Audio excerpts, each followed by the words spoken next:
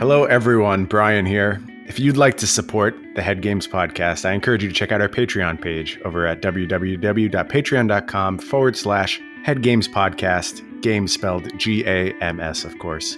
There's all kinds of exclusive content and perks waiting for you over there, so please go ahead and check us out. And thank you, as always, for your support.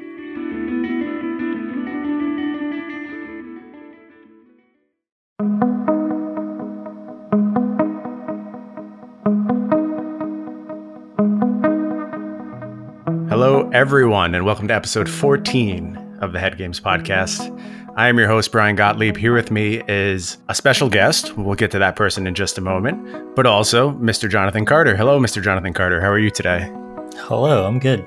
I'm excited. This is being fun. Yeah, I'm excited for our guest as well.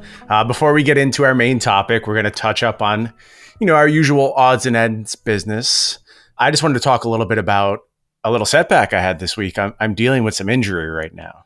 Yeah, what'd you do that for?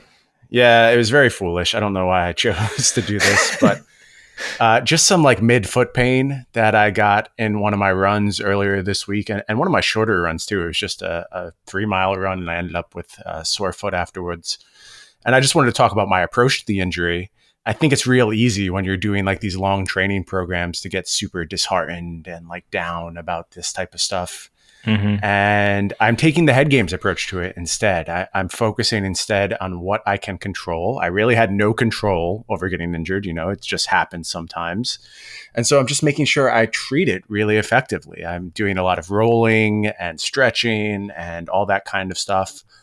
And it's been working. I haven't missed a run yet. It has only a little bit of soreness left. I feel like I might break through on this long run tomorrow, and it might kind of fade into the background. So I'm appreciating applying your advice, Jonathan. And instead of complaining about being injured, I'm just focusing on what I can control about it. Yeah, last week, I think it was, we talked, you were struggling with the idea of rest days. Not the idea of them, but I know you were considering overworking. I'm hoping that this was not a product of doing that. I don't think so. I mean, you can argue whether my assigned schedule is overworking. Right.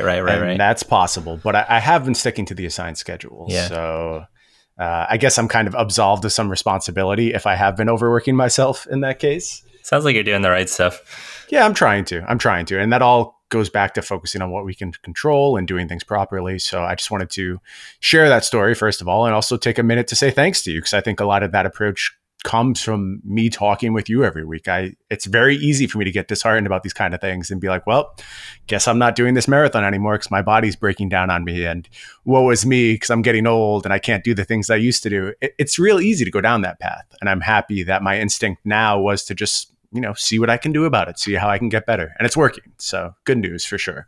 Yeah, I think that pumping the brakes is really important like that too, because I think when people don't, and then they just don't run for a day or don't, insert whatever for a day, that's when they just end up not doing it for 2 days and then a week and then a month. So good job stopping that cycle. Yeah, it just snowballs from there, and I'm glad we got out in front of it. Okay, that's about all I want to talk about on outside stuff. I want to get to our guest now, and our guest is going to hate as I do this introduction because I know they don't like when I say complimentary things, but we have wrangled one of the best Magic the Gathering players in the entire world, someone who's been at the top of the game for years and years and years, a Pro Tour champion, a Platinum Pro, every single possible accolade you could heap on someone short of the Magic the Gathering Hall of Fame, which I have a feeling is also in this person's future at some point. And also my co-host of the Game podcast, Jerry Thompson. Hello, Jerry. How are you today? I'm out. I'm leaving. I knew you weren't going to like that intro. You don't like when I heap praise on you like that. The G in Head Games. Yeah, we'll just skip past it. How are y'all doing? Good. Yeah, I think we're doing great. We're happy to have you. I'm glad we got to kind of get back to our Magic the Gathering roots here, but I also want to assure our listeners, if you're not a Magic the Gathering player, and I know there's a lot of you who come to the show every week and participate and really enjoy what we have to offer, you're going to be fine here. Don't worry. We're not getting into the weeds of Magic the Gathering. We are instead talking about preparation for a big competition. And I also want to talk a little bit about the aftermath of a big competition. And we thought, why not have Jerry on? Because you're coming from the Pro Tour, right, Jerry? You just got back a few days ago, correct? Yeah, I was out of town for about 11 days. And I'm currently in sort of like the detox state where I need a lot of rest. I've been interacting with a lot of humans for a very long time, and I'm mostly back to normal. It's been about 3 days at this point. Good. I'm glad to hear you're recovering nicely, and we're going to talk about that. We're going to talk about the recovery process from a big event like this. I just want to, again, being conscientious of our non-Magic listeners, I want to explain what the Pro Tour is, because some of you may not know. Essentially, the highest level of competition for Magic the Gathering culminates in about a quarterly Pro Tour. That changes. Sometimes there's more than 4 Pro Tours in a season, but it's every few months you get to participate in these Pro Tours. They are the highest prestige events in Magic the Gathering. They are the highest payout events in Magic the Gathering. It's still kind of a small amount of money, unfortunately, but they are as big as the game gets, and they're invite only. So you have to have qualified via past performances, or you can win one-off tournaments that get you the chance to play. But it's the apex of the game. There's no higher level of competition, no higher level of achievement than being on the Pro Tour. So having said that, we're going to get into what it looks like when you're preparing for an event that is the apex of competition, that is super meaningful, because so much of a Magic player's performance is dictated by how they perform in this one tournament. It's so important. It sets the stage for the rest of your year, your earning potential. It sets the stage for your next years, because there's what's called a players club. So past performance leads you to more qualifications and more opportunities. So this is everything. The Pro Tour is everything. I think it's important to note too, like it's not just a one day or like a one match thing. Like if you're making day 2 or then you make top 8, like this is potentially up to 3 days straight of competition. Right. And that's an extremely important distinction, because stamina comes into things as well. And that's kind of where we want to start our discussion, is how you approach when you have this, first of all, important, second of all, long tournament that you're preparing for. What does your week leading up to that tournament need to look like? How can you optimize your approach? And Jerry, why don't you just start by sharing a little bit with, in general, it doesn't have to be something you always do, but in general, how do you set yourself up to prepare for that week leading into the Pro Tour? Do you isolate yourself? Do you get together with a group of people? What's your general approach? A lot of how people approach this specific thing comes down to like goals and preferences. A lot of the time, I think that there are many people who have full-time jobs while also doing this, or they have other responsibilities, so they can't necessarily dedicate all that time just to preparing for this one event, because it's a big ask, Sure. So for me, it's changed over the course of my career and everything, but now I am generally doing something along the lines of getting together with a team of people for a week or 2 weeks, depending on how much time people can spare. And if we're not meeting in real life, at the very least, we're sharing ideas and trying to help each other prepare online and everything. So we'll have some sort of Facebook group and be texting people and stuff like that. So yes, it is a very big time commitment. And a lot of the time, people's goal is to do as well as they possibly can, because as you mentioned, this is kind of it. You get 4 chances a year, and these things matter a lot compared to the smaller events that, happen intermittently throughout the year. So this is kind of it, and it's a big deal, and people try to treat it that way. I think that everyone is just kind of bad at it, though. Well, I got to push you on that. Yeah. Why do you think people are so bad at preparing for these tournaments? Well, what do they do wrong? Magic is fun, right? So it's really difficult to actually treat it like a job. No one's really in charge. So for the most part, you're just kind of getting together and hanging out with your friends, kind of under the guise of preparing for this big event.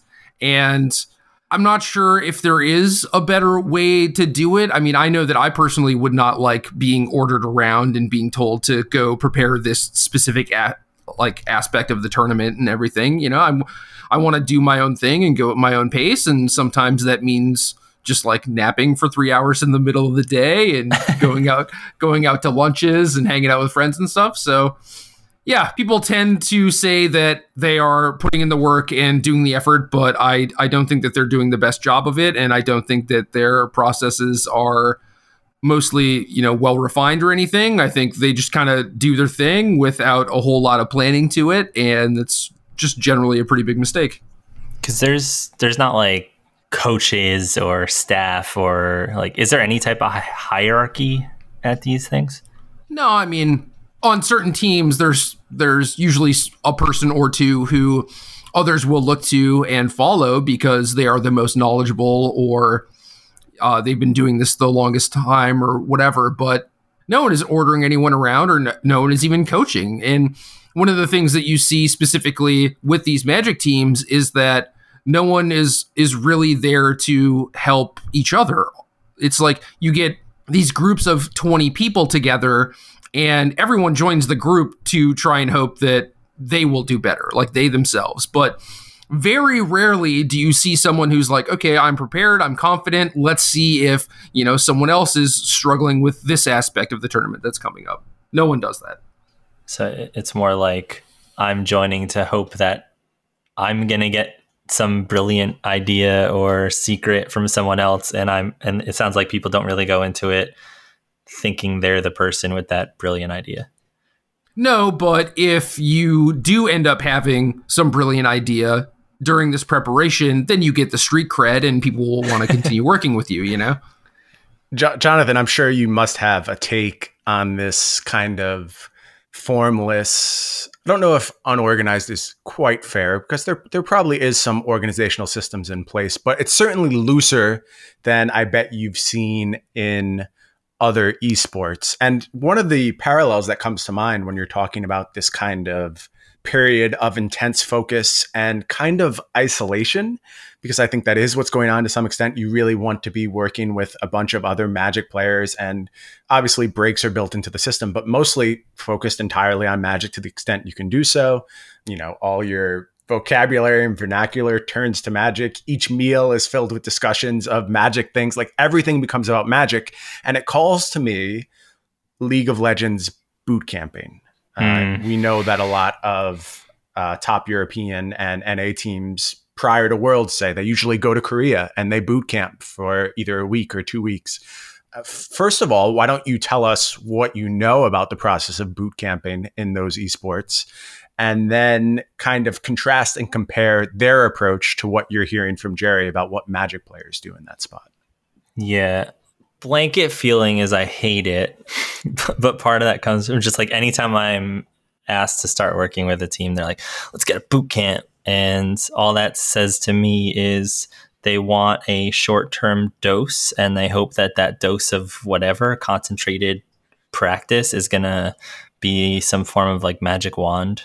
And despite whatever happened in the like other 50 to 51 weeks of the year, like this 1 or 2 weeks is just going to make everything click.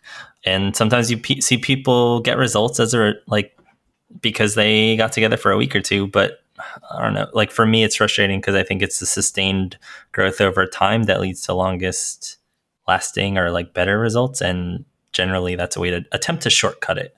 Yeah, that makes sense. You're looking for the quickest possible answer. And I mean, like you said, there can be returns from this bootcamp process, but probably these teams would benefit more from looking at what they could do in a broader sense, how they could improve their practice over time. And I get the sense that that probably applies to Magic players as well.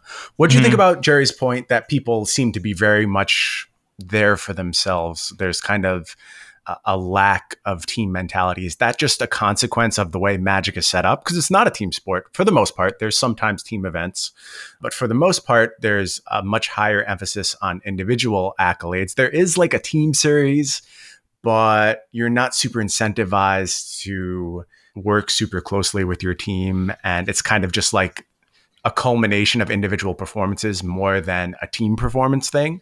And that's the nature of Magic. You know, it's hard to really assign team goals to an individual sport for the most part.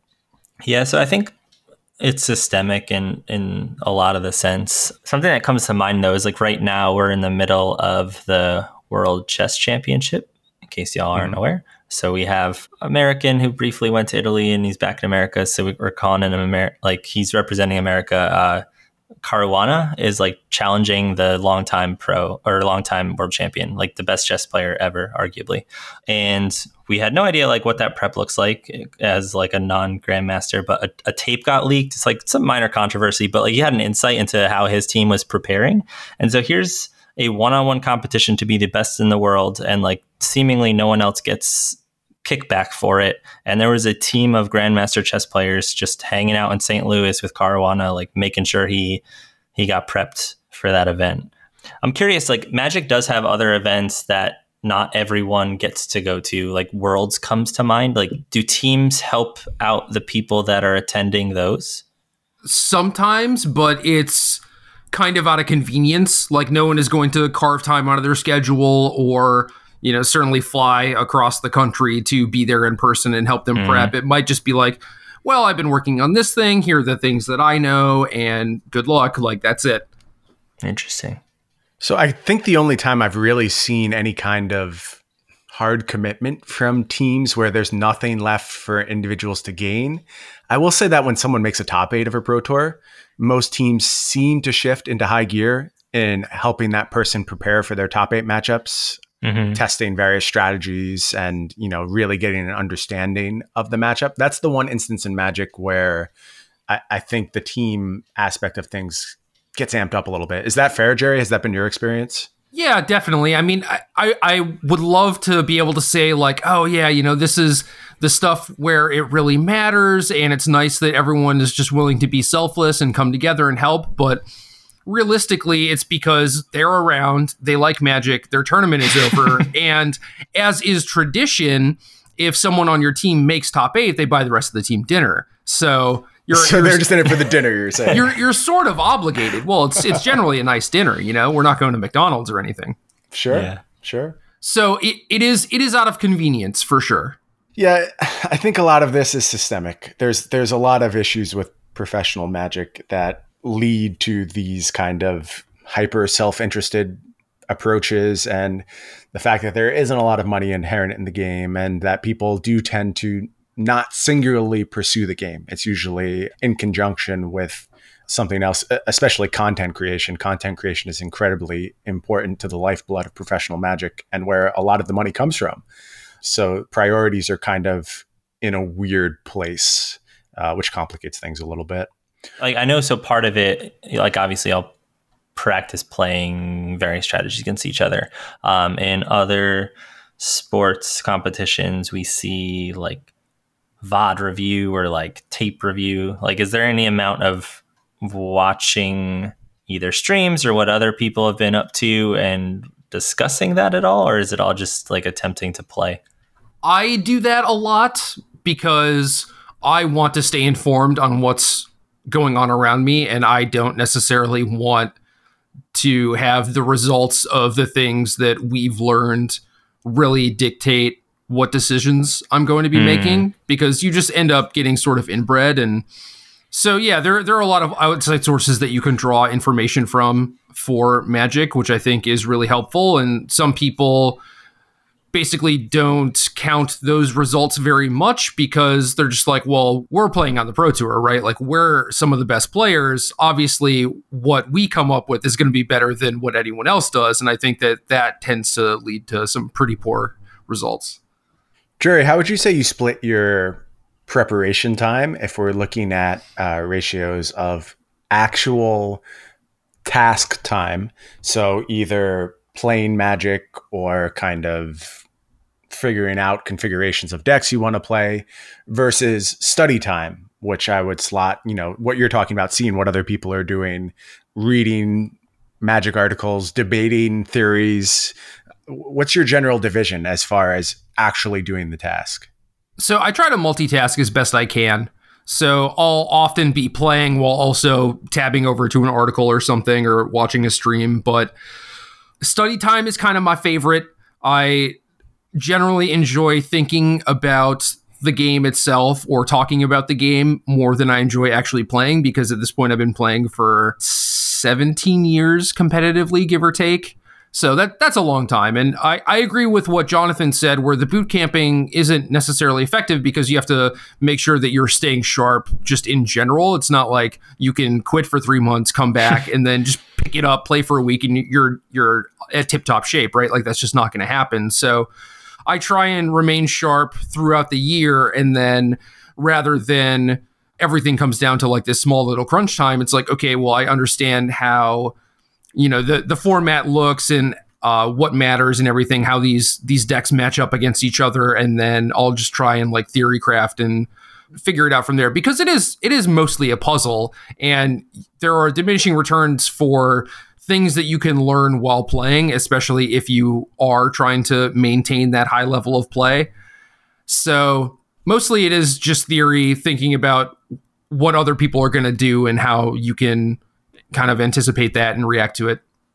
I think this varies so dramatically from endeavor to endeavor, but my instinct, and this is just from participating in competition and hearing people talk and, being around it for many years, my instinct is that people over prioritize doing the task that they're going to be doing at the competition. So playing games of Magic, figure skating too much before you're actually going to do your figure skating routine, whatever it is.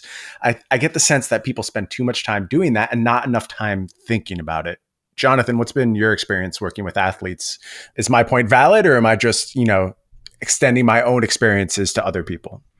I think it is for some people. I think in this case, like the way it shapes for me, if we were to look at how Jerry's describing prep and like taking it to other esports or sports, like there are people who don't work on their mechanics in like League of Legends as much as they should individually, and then they like expect those to develop while they're scrimmaging, when really scrimmaging and or just time with the team in general should be on that like theory, strategy, the stuff you can't do on your own. And it sounds like these pro meetups, like you're in a room of other people who are very smart at Magic. It feels like some of the best use of that time would be to like smack those brains against each other and like and see what kind of theory comes out of it. So it wouldn't surprise me if that wasn't prioritized well, like across other performers. Yeah, it's interesting to see how everyone has their own kind of ways of practicing. And honestly, it could differ from person to person. Maybe some people just need to play a bunch of games, and that's how they get to a place of comfort. And that's more important to them than anything else. I think you should certainly trust yourself, but also it's kind of like one of those trust but verify situations. Make sure you're not just playing a bunch of games because you love playing games and you're telling yourself, this is how I get better, when in actuality, you would benefit from doing more study or doing more discussion. Or at least just be trying to learn while you're playing the games. Yeah. Sure. And be actively thinking about various things instead of just going through the motions. I mean, I do think that with Magic specifically, there are a lot of players who are very talented and do have a lot of accolades who mostly play Magic kind of through muscle memory. And you'll ask them to explain a play or a thing that they did, and they just can't really tell you, Yeah. But I just did it. Right. Yeah, I did it because it was correct. Duh. And it's just like, well, what the hell? How am I supposed to learn from that? It's like, people learn in different ways. So I think that that's really important to keep in mind too. Is there like any amount of documentation? Because I think the other thing is people passively playing or practicing anything, but it sounds like it makes sense in Magic too, is like you just are hoping that osmosis or something is going to give you this learning, and like you don't actually take record of what's working or what you did right, what you did wrong. There are spreadsheets for matchup results, right? So you can go back and look at how this deck did or whatever. And I do like getting all these people in a room, 10, 15, 20 people, because information disseminates very quickly throughout a room, right? If something is going on the other side of the room and someone learns something, it's like you're probably going to overhear that conversation. But from what I've been doing recently, which is just kind of testing online, not really in person, and then talking to people through Facebook and stuff, you just don't get a broader scope of what other people have experienced. And I think that getting the people in the same room together goes way further than just tracking results, like keeping spreadsheets and stuff. That makes sense. This has got to be the theory behind the proliferation of gaming houses, right? It's just like keeping these people in the same vicinity assures that I mean, there's a lot of smaller stuff, like it assures they're going to get to practice on time and assures you can work on their fitness and sleep routines and things like that. But it also assures that information is being disseminated as quickly and efficiently as possible, which is a big part of the puzzle when you're trying to get everyone on the same page. If they're not on the same playing field, if they're not getting the same pieces of information, it's very hard to get clarity with decision making, especially when you need to work as a team. Yeah, the evolution of that is now a lot of teams that actually have resources have a practice facility or like a quote unquote office. And so I think they've been able to do that now that they have larger support staffs, that they don't have to worry that their teammates are going to wake up, get food and like do all those things because they like pay chefs and like physical trainers. But then they like still have that work environment where it's their office, but it's really just like their scrim room or where they solo queue and all that kind of stuff. I imagine like in a dream world where Magic has these same resources, like if you saw a team do that, they would have results.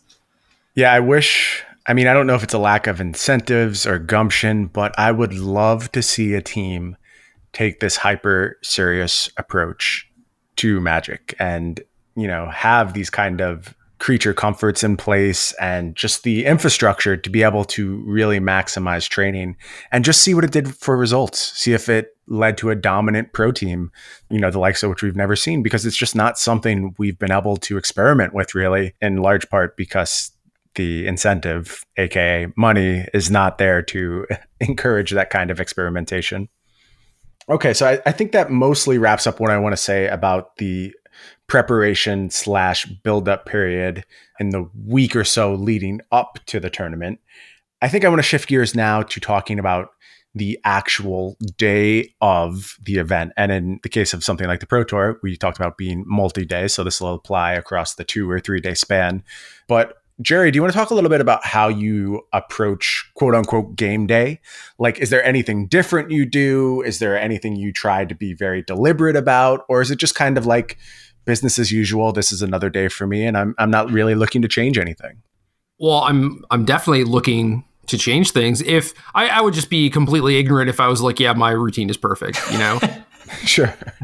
I am smart enough to realize that I'm doing a bunch of stuff wrong, right?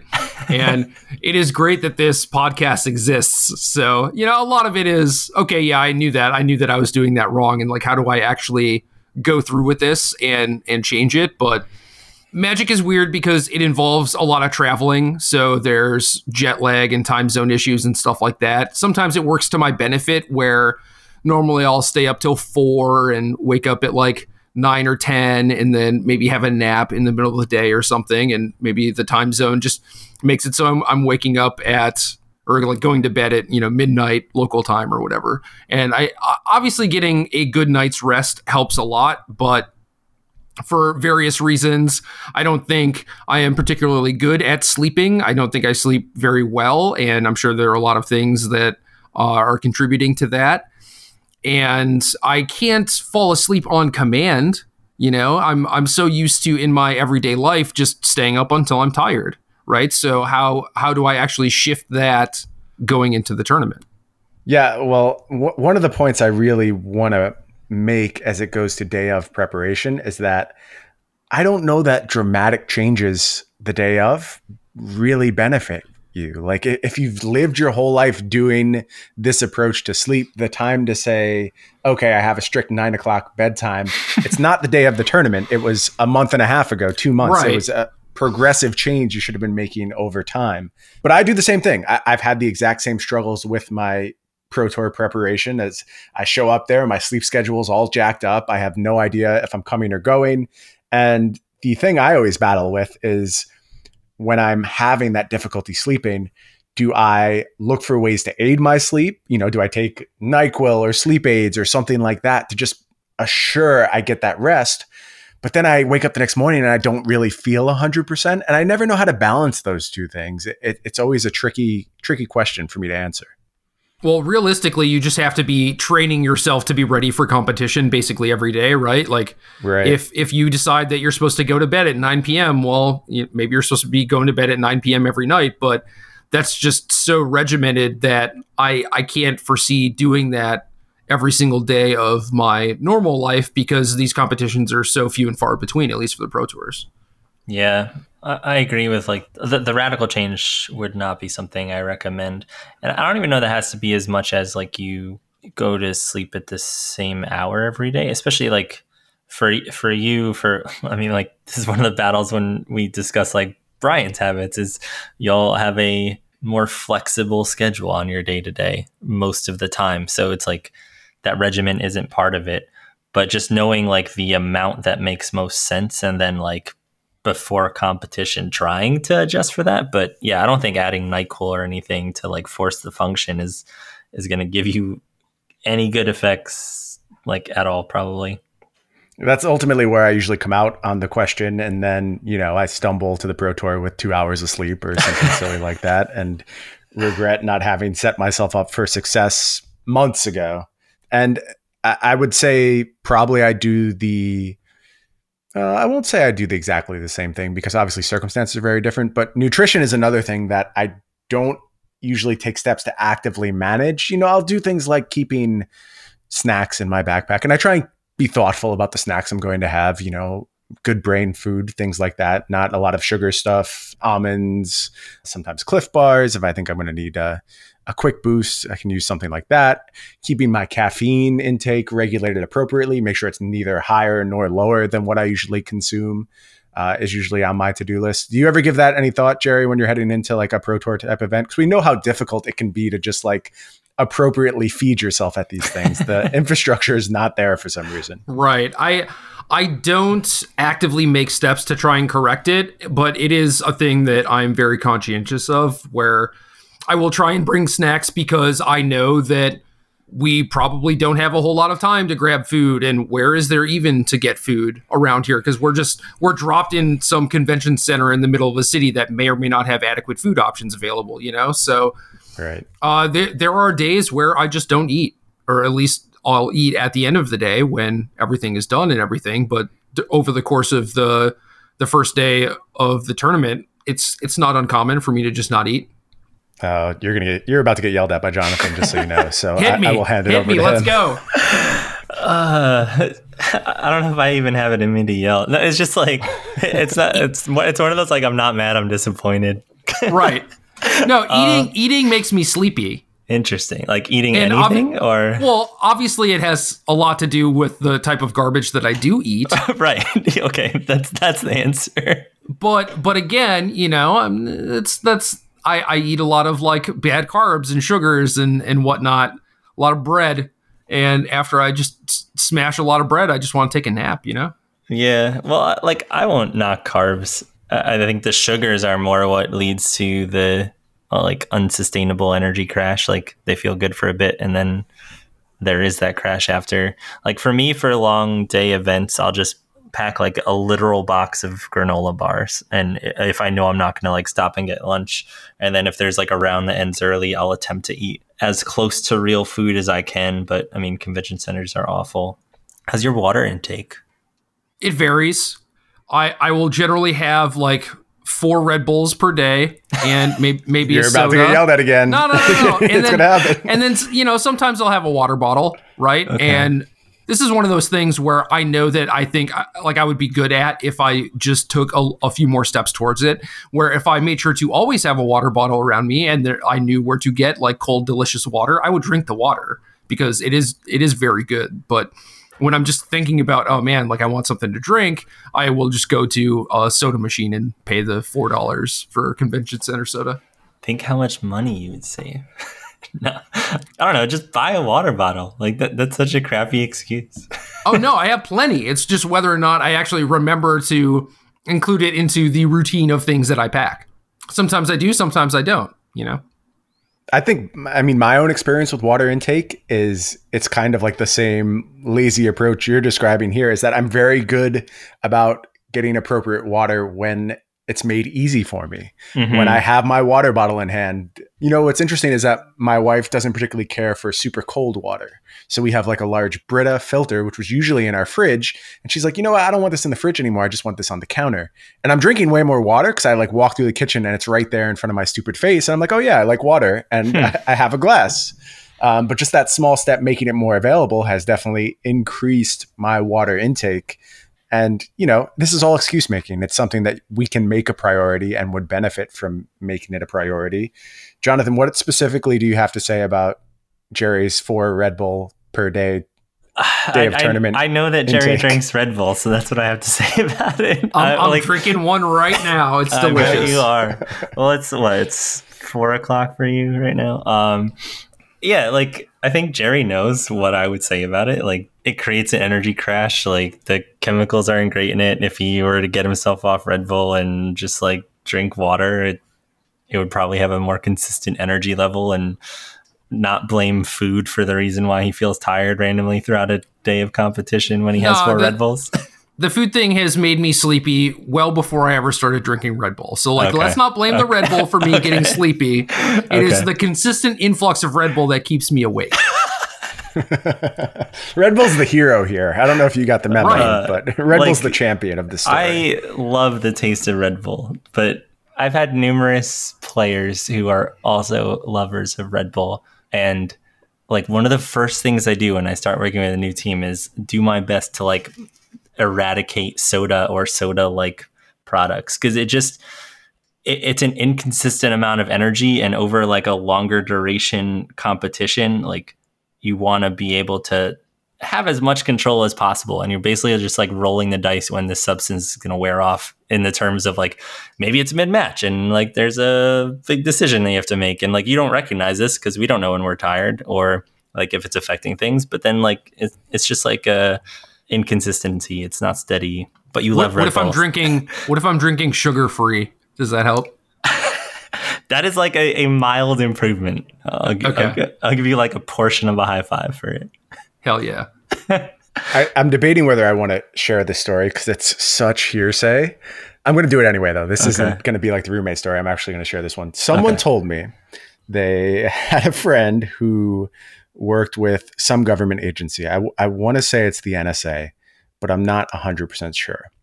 And basically, as part of government work, they were just analyzing various energy substances. And one of the ones they analyzed was taurine. And, they analyzed caffeine, and they analyzed all these different things, which could theoretically be used for energy purposes.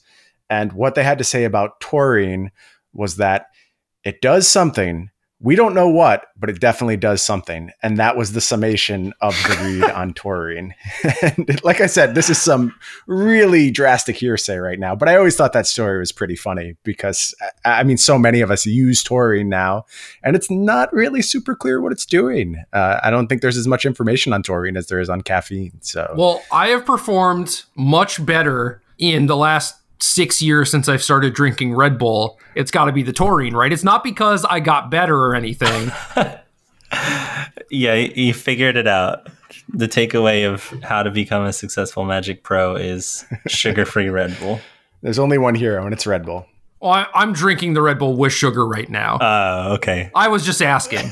Oh. That was the theoretical improvement. The best one is probably Red Bull Zero, because it actually doesn't have sugar, but the actual best option is to not drink energy drinks. Black coffee, black tea, green tea, white tea. Whatever tea you want, just no sugar. It's bad. How am I supposed to get green tea in the middle of a convention center? You bring it. You'd have to bring it, yeah. I had this problem at GP New Jersey. That's so much work. My brother brought a case of Trader Joe's green tea to the tournament for me because I knew otherwise I would not be able to get it. How much work do you put into the deck you bring? Not enough. But probably considerably more than your nutrition. Yeah, oh, definitely. Okay. That's all I'm saying. Yeah, there's always room for improvement when it comes to this stuff. And, we're our own worst enemy most of the time. Moving on to some other game day type stuff. Do you deal with any nerves or kind of anxiety when you're in the middle of competition, Jerry? And if you do you have anything you use to kind of combat those things? Normally, I just battle through it. This hasn't happened for me in Magic specifically in quite some time because I'm used to it. This is just kind of like home for me. So when I have branched out into other games and played tournaments in other games, that's when the nerves hit me. Even though I'm just like, oh, this is nothing. I'm here for fun. It's not a big deal, but I'm just uncomfortable, and that's it. And I don't know how to deal with that other than just, trying to do my thing, do what I do, and then hopefully it goes away. Like when you went to DreamHack recently, right? Play a different game. Like, did you experience it there? A little bit. It went away a lot quicker. I don't really know why exactly, but yeah, I was playing on a laptop instead of with physical cards, and I'm playing this game where I don't have any tournament success or accolades or whatever, and it's not the game that I focus on. So yeah, I was just nervous. I felt uncomfortable, and yeah, it was just weird. When you say uncomfortable, like physically, what does nervous like manifest for you? This could have something to do with, nutrition and stuff, right? But it's just like, just kind of like butterflies in my stomach or whatever. Mm-hmm. It's just like, yeah, this general sense of unease and yeah, just being nervous a little bit, like maybe my hands shake a little. Mm-hmm. Yeah, that's actually probably not nutrition. I think it's a consistent experience. Like we feel butterflies because like whatever's going on, our brain interprets as a threat. And so fight or flight kicks in, and butterflies is really just our body pulling blood away from digestion. Because if we're going to like fight a lion, we want our fists to work. Right. I did listen to this episode, so I remember this now. Oh, good. That was a test. Yeah. So like, did you used to experience that with Magic, and now it's just like you've done it so often that you kind of like skip that step? Yeah, I would go to smaller tournaments when I just started, and I didn't really feel it. And then certainly the first time I played in a Pro Tour, or the first few times I played in a Pro Tour, it used to hit me before round one basically every time. And then I had played in enough of them where I just didn't really put them on a pedestal anymore. It was just like, okay, like I'm here, I belong here. This is just another day at the office for me. It's no big deal. And I think stopping to put the tournament itself on a pedestal was like a pretty big step for me. So it's just another, like it's a stack of 60 cards. It's the same 60 cards you were practicing with earlier this week. Like it doesn't matter that you're at the PT. Yeah, I think a lot of it is just I'm going to play in more of these. It's not like this is anything special necessarily. Mm-hmm. It's just, yeah, there are going to be plenty of these, and there's no reason for me to treat this specific tournament special or anything, even though it is a big deal. All right, I want to move on to kind of the last thing I want to touch on here in this day of section. And this won't apply to every competition, but I think it applies to a lot of competition, especially if you stretch the definition of what we're talking about here. But it's downtime. In Magic, you play your match. You then have to wait for every other set of players in the room to play their match before you move to your next match. And a lot of times there's 30, 40 minutes between matches before you're able to play your next match. And I think there's similarities really in all competitions, even when you go to like typical team sports. You know, there's times when you're on the bench in basketball, or if you're playing baseball, you're waiting for your chance to hit.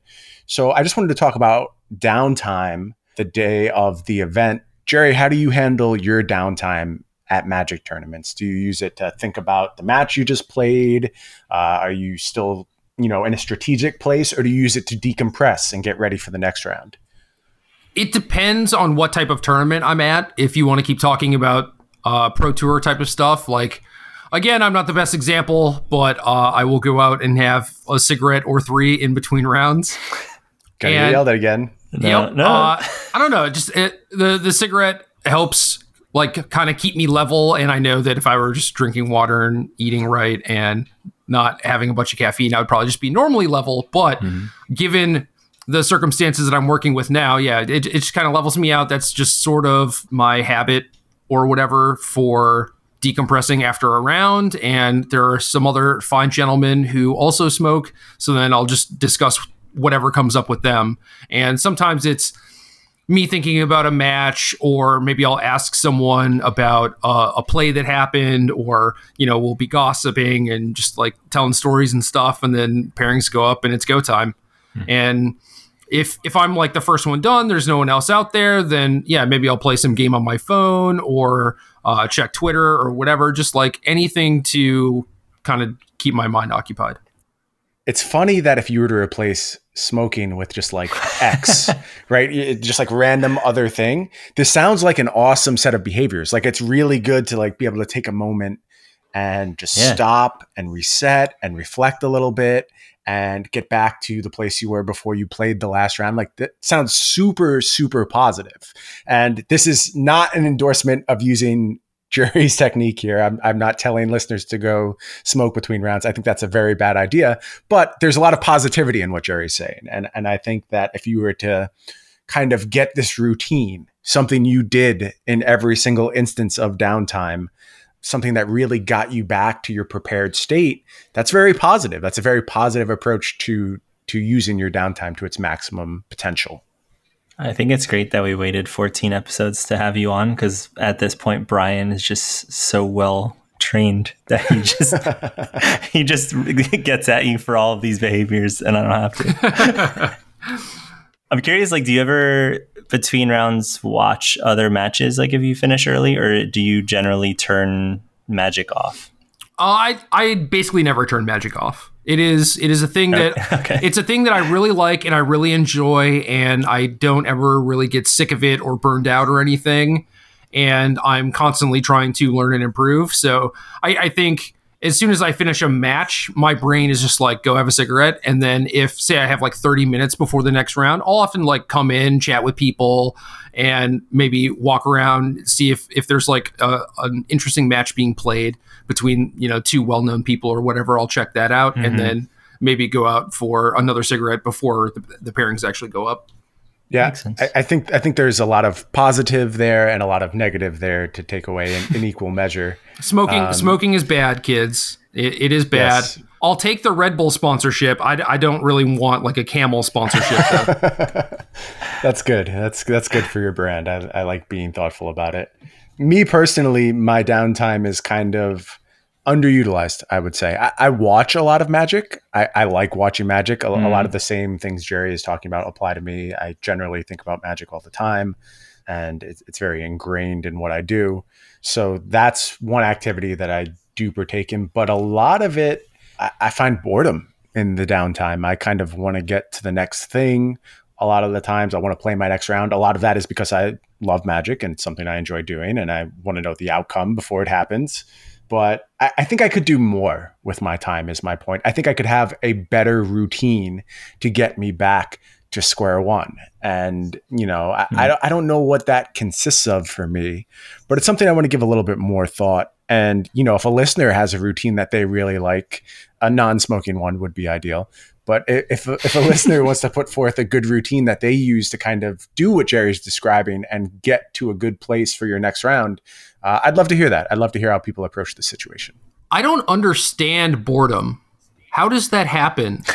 I seriously don't get bored. There's always so much. Something to do. Yeah. Yeah, I know. And I guess boredom isn't fair. It's more like anxious. Because you're right. I could always go to my phone, or a lot of times I'll bring, either my Switch or my Vita with me to an event, and I can always do that. You're right. I've pretty much given up on boredom as well. But it is like, I like playing tournament Magic. Like I wish there was more Magic being played at a tournament is my point. Like I realize that's impossible because the entirety of the round needs to finish. But if I could finish one match and take a 5-minute reset and move to my next match over and over and over, that would be ideal for me. I would like that approach to the game. And that's a clearer reflection of what I'm talking about more than boredom. I think that was probably some imprecise language on my part. So the downtime is just kind of a chore for you. Yeah, that's how I would look at it. I want to be doing the thing I'm there to do, the thing I flew across the country to do or prepared for, however many weeks to do. That's what I want to be engaged in the moment. Mine's so variable. And I think that's something to consider for what you do with it. Like if we think of Magic as the context, and then I can think of ways this applies to other competitions I do too. But like if I just had a very intense round, and I kind of do it to myself sometimes with the types of decks I play, there are some rounds where I just need to turn my brain off. And that's what I know is going to get me back to being able to play again in however many minutes. And then there's other rounds where like I have an abundance of energy and I want to like talk to other people. And I see it in hockey too. There's some shifts where I like want to come off the ice and talk about the last minute and a half, 2 minutes, whatever we were on the ice for. And then there's others where like it was really intense and maybe the game's really tense. And I know that what's going to get me ready for my next shift is to just like shut my brain off for a bit and watch whoever's on the ice right now. Do you make that determination consciously? I think in the beginning stages of any given competition, like when I first started playing hockey, I had to be like deliberately aware of it. I think it was similar with tournament Magic, but now it's just like sometimes I'm aware of it in the moment, and sometimes my friends just like they are aware also and will respond accordingly. Right. So maybe you're giving out like nonverbal cues or something, which are letting them know, look, I just need to be by myself right now. My brain is actually not working right now. Like, please step away. Yeah. I mean, because it's interesting, right? Like we can there's two ways to approach it where you are being very inwardly focused and sitting down with yourself and saying, okay, me, what do you need right now to get back to the place where you're the optimal competitor? And the other where you just let you go about their business and see where it takes you. And it might take you to conversation or it might take you wandering away from everyone. And I guess from my perspective, I'm trying to understand how actively I should be engaging with this process of assessing what I need on a round to round basis. I think the active part, like if we think Magic and why Magic is, it's just like the typical tournament, like even the PT, like you have a few hundred people there. Like there's so many people that are sharing this downtime, and each of them has different goals, priorities, like things that they want to do with their time, that I think what I see most often that people could be more active about is letting other people know that what they're doing is like not what you need right now. Like if you need time to yourself to recharge, like it just seems like people are hesitant to like tell other people like, hey, I really don't want to talk about the last round. Like I need to go like just recharge for 10 minutes, whatever. Like I think people know what they need at times, but then they don't actually take steps to do it. That's funny because I do that. I mean, I can hear myself having told people that before. I always feel bad about it. I don't know why. Just like if I tell someone, nah, I don't want to talk right now, I feel guilty every time I say something like that. But I do it. And I guess I hadn't realized I was actually taking assessment of what my brain needed to get back to a competitive space. It was something I was doing more subconsciously than consciously, but good job, me, in getting back to where you needed to be and acting appropriately to get there. Okay, I think that's going to wrap up day of. I want to just real quick move on to the post-event kind of decompression stage that Jerry talked about that he's in right now. One thing I wanted to emphasize in this decompression stage, and I want to hear what your approach to this process is like, Jerry. I think it's super important when we end a competition that we make sure we both consider what we did right and what we did wrong in equal measure. Because in any competition, there's going to be both failures and achievements. And it's super important for us to get the most out of any competition, to improve as we head to our next competition, to keep those kind of equally balanced. Look at what we did well and what we did wrong, and really use them as a roadmap to our next competition. Is this something you engage in, Jerry? Is it something that kind of maybe comes naturally for you? You're just always updating your process and always thinking about what you could do better? Or is it something that you consciously, do you sit down, say, and make a list of, I could have done this or I could have done that? What's your relationship like with this kind of decompression period and looking towards the next tournament? It is mostly a constant state for me, because even in the middle of competition, if I make a mistake or if I learn something, I will make it a point to be like, okay, don't do that again, or file that away for later and maybe make a note of it on my phone or something. But I'm also very fortunate that I make content about Magic for a living. And a lot of the time after a competition, I just get to write an article, and it's free form. I get to write about whatever I want. Sometimes it's about the deck that I played and what I learned and what you should be doing next week. And sometimes it is just about like, okay, forget about what I did, because what I did was heinous, and this is what you should be doing based on the things that I learned. So I have this sort of process already just ingrained in me, and like that's how I get my paycheck, you know? So I really enjoy writing, and it was something that I put off for a very long time, but I think a lot of people could actually benefit from it too, whether or not you're, just writing for yourself or sharing for other competitors or to your teammates or whatever. I think it's very helpful. Jonathan, your take. I'm curious, before you started writing content, like I got back to Magic only recently, so I don't know how far back your content went in the 17 years you mentioned, but like, was this a process you did before you were writing content?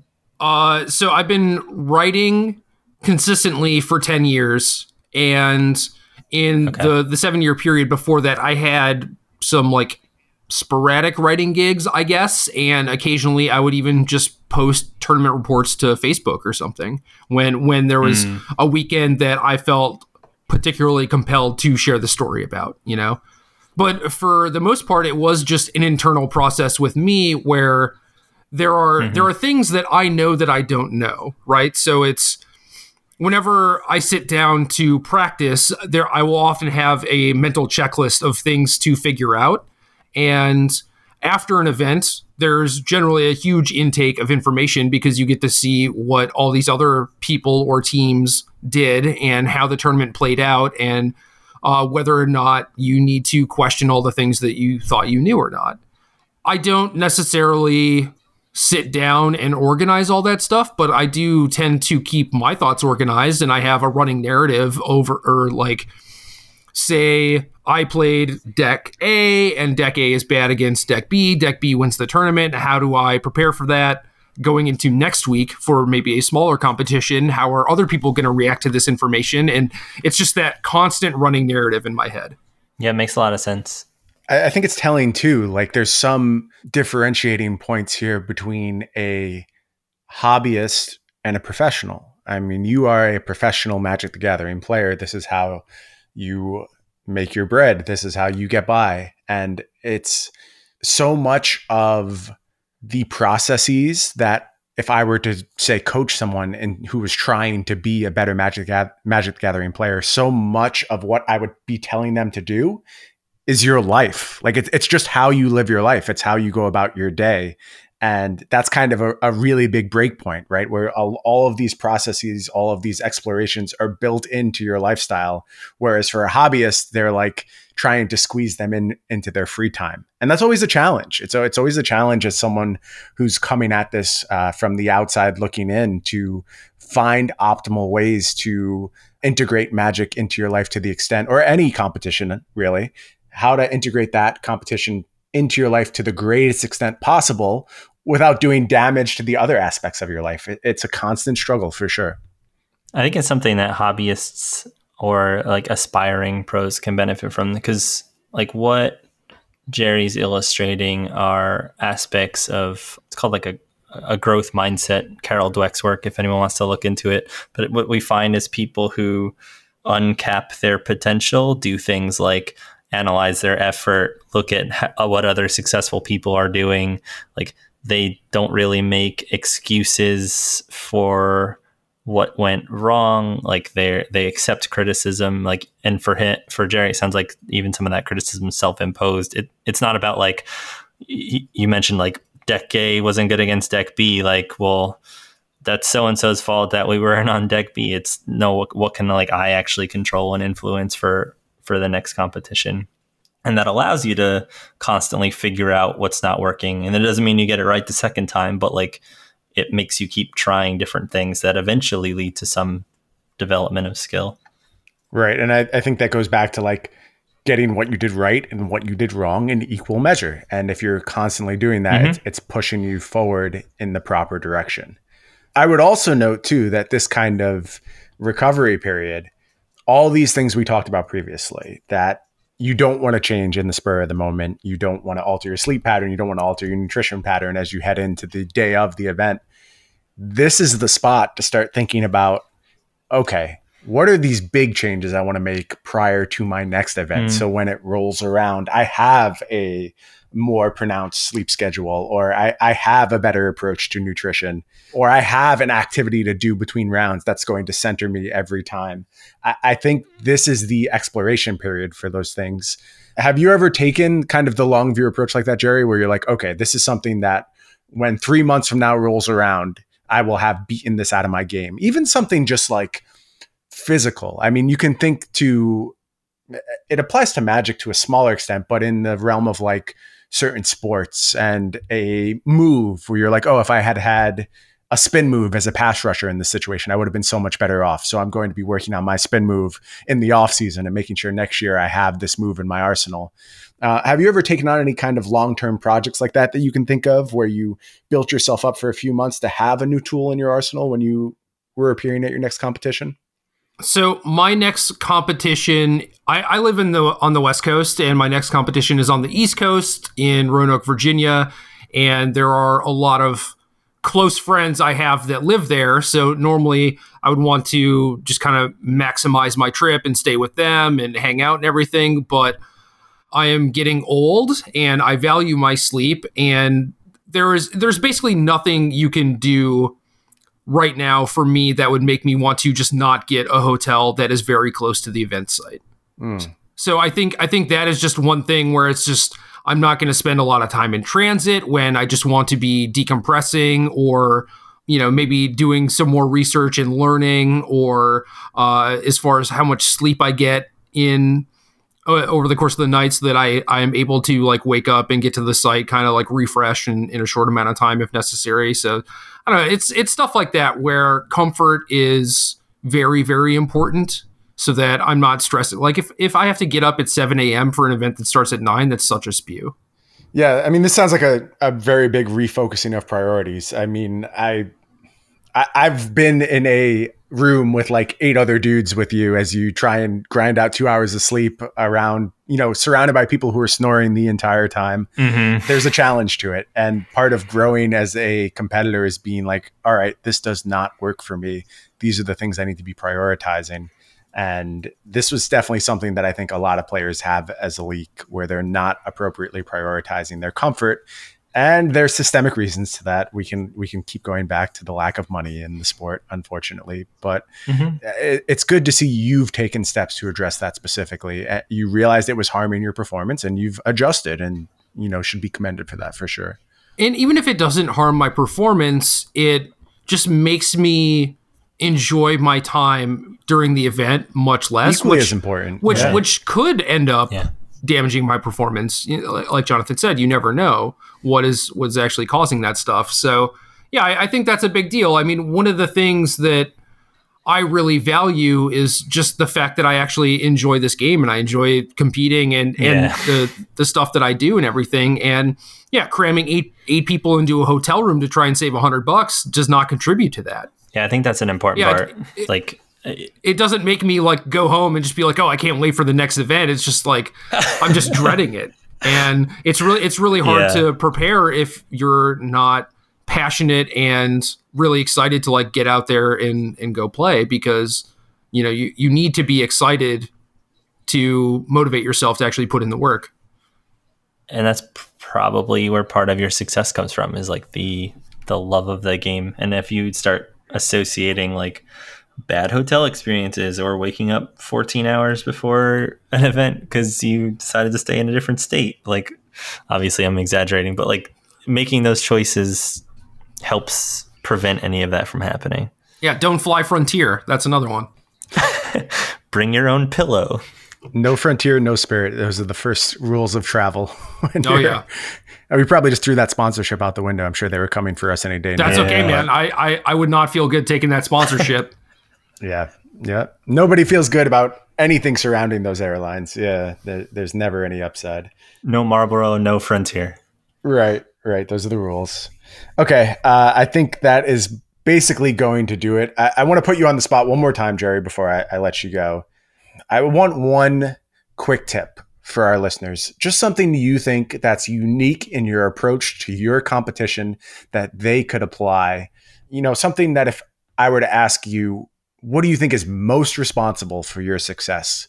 What would you point to? What has made you one of the best Magic players in the game today? is it okay if I say a thing that you've almost certainly heard me say before? Yeah, absolutely. Because a lot of our listeners, you have to remember, this isn't the usual base of Magic listeners we interact with on a weekly basis. These are people who maybe don't even play Magic and are getting to know you for the first time. So you can feel free to share whatever you'd like here. Well, I only bring it up because you could just tell them that, and then it wouldn't be any special coming from me. So, just tell us. Come on. So, for me personally, Magic is very much this thing that I'll be doing for a very long time. And because of that, we talked about the Pro Tours only being for a year and them mattering a lot. But ultimately, as long as you are constantly trying to improve and constantly trying to learn, eventually good things will happen. And I don't sweat the results from any individual tournament very much, because any mistake that you make, or just any event that you compete in, period, is a learning experience. And if you treat everything like a learning experience and are constantly trying to grow stronger, eventually good things will happen. And I think that's it. I think just focusing kind of on the journey rather than any individual competition or day or anything is going to yield much better results for you. I dig it. Love it. Love your approach to the game. Love having you here. And I love all of our listeners. Thank you all for joining us. We'll be back next week to play some more Head Games. That's Head Games.